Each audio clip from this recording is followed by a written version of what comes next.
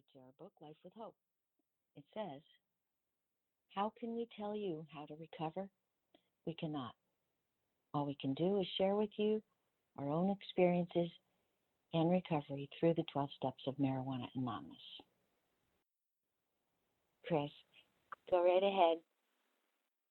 Okay, my name is Chris, marijuana addict, and I wanted to share my experience, strength, and hope with you tonight. I'm very grateful to be here, and Marianne has been asking me to do this for a while, and I haven't been able to, but tonight I can, so I'm happy to be here. And I have a long history with marijuana, starting when I was in my 20s. I never smoked in high school or in college, but in my 20s, early 20s,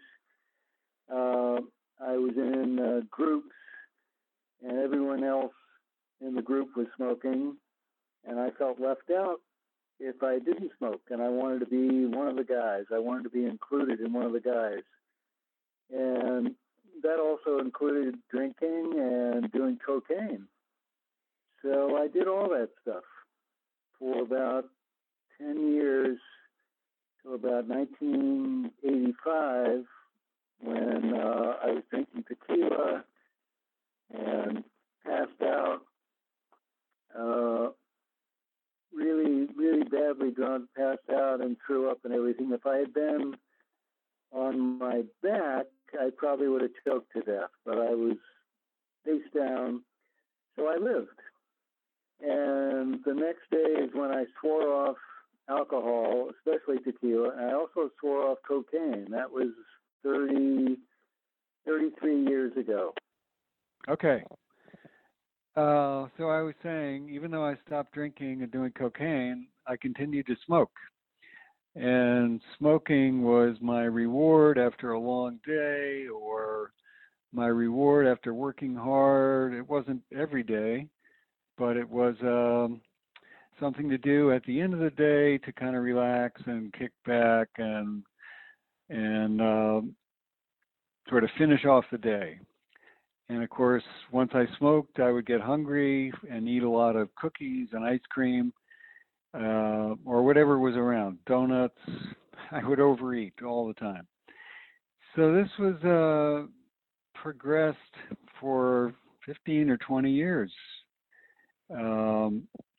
until I was doing a Broadway show, and I got my ears blown out in a single traumatic event. I had to wear headphones to play this show, and something happened with the equipment, and the headphones basically exploded in my ears. It was like somebody put a pair of scissors in either ear and jammed it up there, and my ears were bleeding, my nose was bleeding, there was all this pus and stuff coming out, but I continued to play, and I lost a huge portion of my hearing that night. That was December 7th, 1999. So I tried to live with it, but couldn't, and went to ear doctor, an ear specialist, and he gave me the whole exam and confirmed that I had indeed lost all this hearing, most of my hearing. And, I was asking him, what can I do to relieve this? He said, do you smoke pot? I said, yeah, I kind of admitted to smoking pot. He said, well, look, you want to smoke a little pot? If it helps, go ahead. And when he said that, it was like the gates opened wide. And that gave me a license to smoke as much pot as I wanted, whenever I wanted, as often as I wanted, as strong as I could find, which was really a disaster. So from 1999 until 2013, I smoked more and more and more. So that was like a 15-year period, a 14-year period where my smoking got more and more habitual, smoking every day, smoking first thing in the morning, smoking if I had an hour to myself, if my wife and kids were out of the house, if I had dropped the kids off at school and I had some free time at the house, I would get high.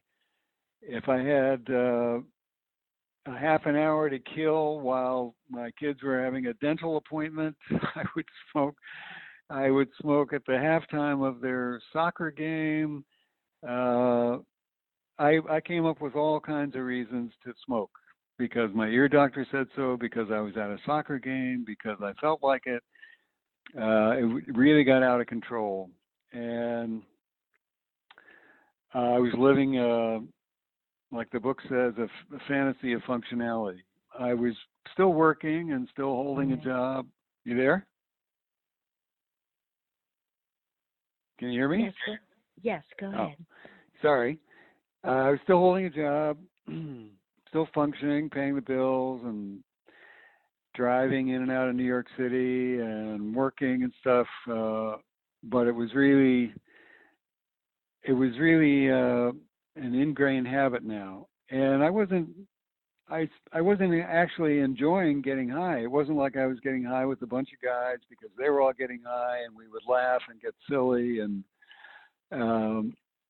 it wasn't that at all. It was this whole habitual pattern leading up to the actual smoking, the dealing with a dealer and copying the pot and rolling it and smoking and rolling it and manicuring it and rolling enough joints to last me a couple of days, then hiding it somewhere so that my kids couldn't find it, burying it outside, hiding it in all kinds of places.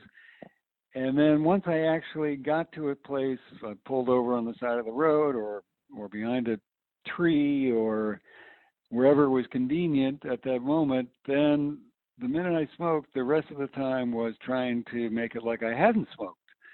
I would wash my face, I would eat an orange, I would put Visine in my eyes, I would chew with vitamin C tablets, I would gargle with Listerine, I would do some jogging in place, or I would go exercise or ride a bike, anything to appear that I hadn't gotten high.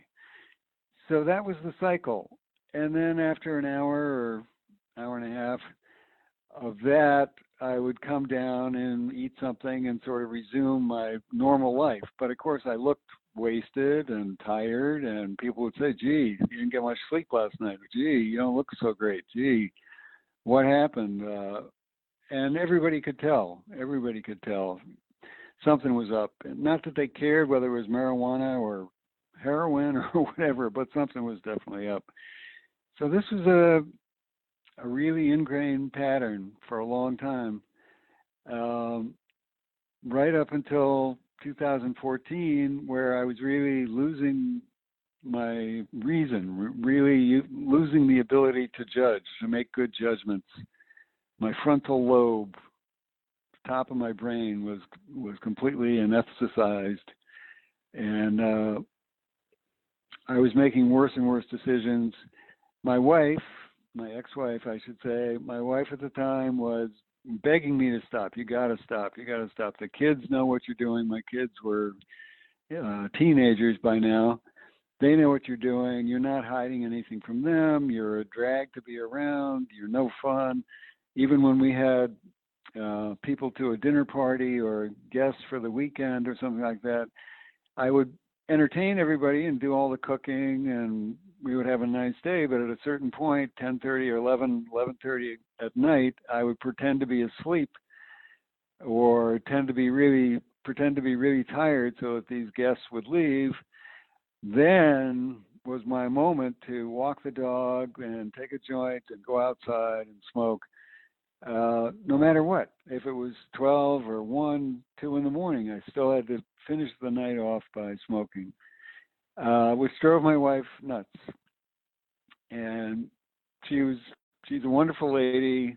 We're friends now after being divorced for 5 years, and we can talk about this stuff. But I was in a deep deep, really deep depression, I was seeing a psychiatrist, and he had prescribed Prozac and something called Cymbalta, and I tried all these different medications, which are antidepressants, yet I never stopped smoking.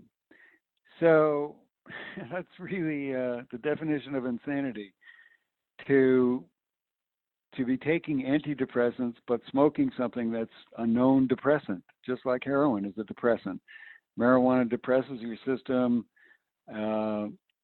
acts very similarly to heroin, at least on me. I can only speak for myself. But when looking back on that, that was truly insane. I'm taking antidepressants, Prozac, and all this stuff daily, and going to a shrink and talking about my problems. And as soon as I left the shrink, get high on the way home, pull off the road and pretend I'm looking at a map, open the rear of the car and smoke a little there, then find some place that looked good, a little park or someplace, or behind a gas station, wherever I could think I could get away with it, I would pull off the road and smoke. And then not really be able to have the benefit of the shrink session, which I was paying for, and not be able to dream that night, not be able to have a release in my subconscious about the day's events or what happened. That's almost the most important thing about smoking pot, that you don't dream. You pass out, or I passed out, especially after eating a bunch of sweets, getting high, and then eating sugar, ice cream, and cookies. But you pass out and don't dream, and then have not only a drug hangover in the morning, but a food hangover and an emotional hangover, because you never got to express your feelings. All this stuff is numbed out. And if you were angry or if you were happy, it didn't matter. You numbed everything with the pot. I numbed everything with the pot. I continued to use this drug long after it was any fun for me to use. I mean, those 12 questions, I answer yes to every one of them. And I always think that there should be a 13th question. If you answered yes to every single question, you're in the right place. But everything that you read in Life with Hope was me to a T. And the first meeting I went to, I was so happy to be among other potheads. And the first time I heard somebody's story, which was similar to mine, was when I started to recover. I really felt my recovery kick in. And next month it'll be 5 years. So it's insidious. I mean, that word comes up a lot. It's an insidious drug. It eats away at your judgment. It eats away at your personality. It eats away at your ability to have fun. And it ate away at my ability to enjoy life at all. I was not enjoying life. I was depressed. And my whole life centered around the next time I'm going to meet up with a dealer, how much pot am I going to be able to buy? And then once I buy it, how am I going to roll it? Where am I going to go to manicure it and get it ready to smoke? It was a full-time job. It didn't leave much time for anything else, least of all a marriage. So my wife and I were married for 43 years. And after 43 years, it's what broke us apart. It's what broke us apart. You know, she couldn't take me smoking anymore, and divorced me. It's as simple as that. And I didn't see it coming. I kept thinking I was going to be able to stop, and I would stop. You know, for a week, or I stopped for a month one time. I stopped for 6 months one time, but I was never able to stay completely sober. And I always eventually come back, and then when I did come back, smoke even more than I smoked before.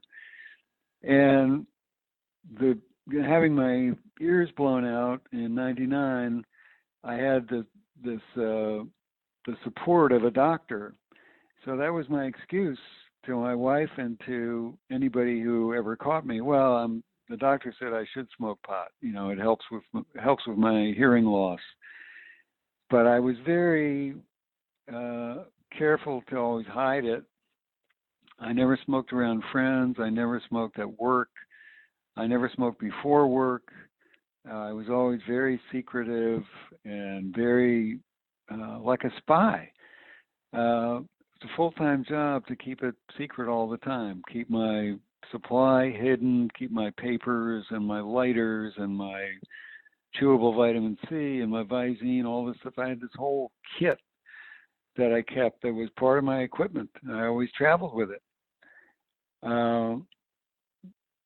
The times that the kids would discover something like a film can, a 35 millimeter film can that had roaches in it, were the worst moments of their childhood. You know, having to admit, oh yeah, dad smokes marijuana for his hearing, dad smokes drugs, dad uses drugs. I mean, stuff that it's just so embarrassing and so shameful.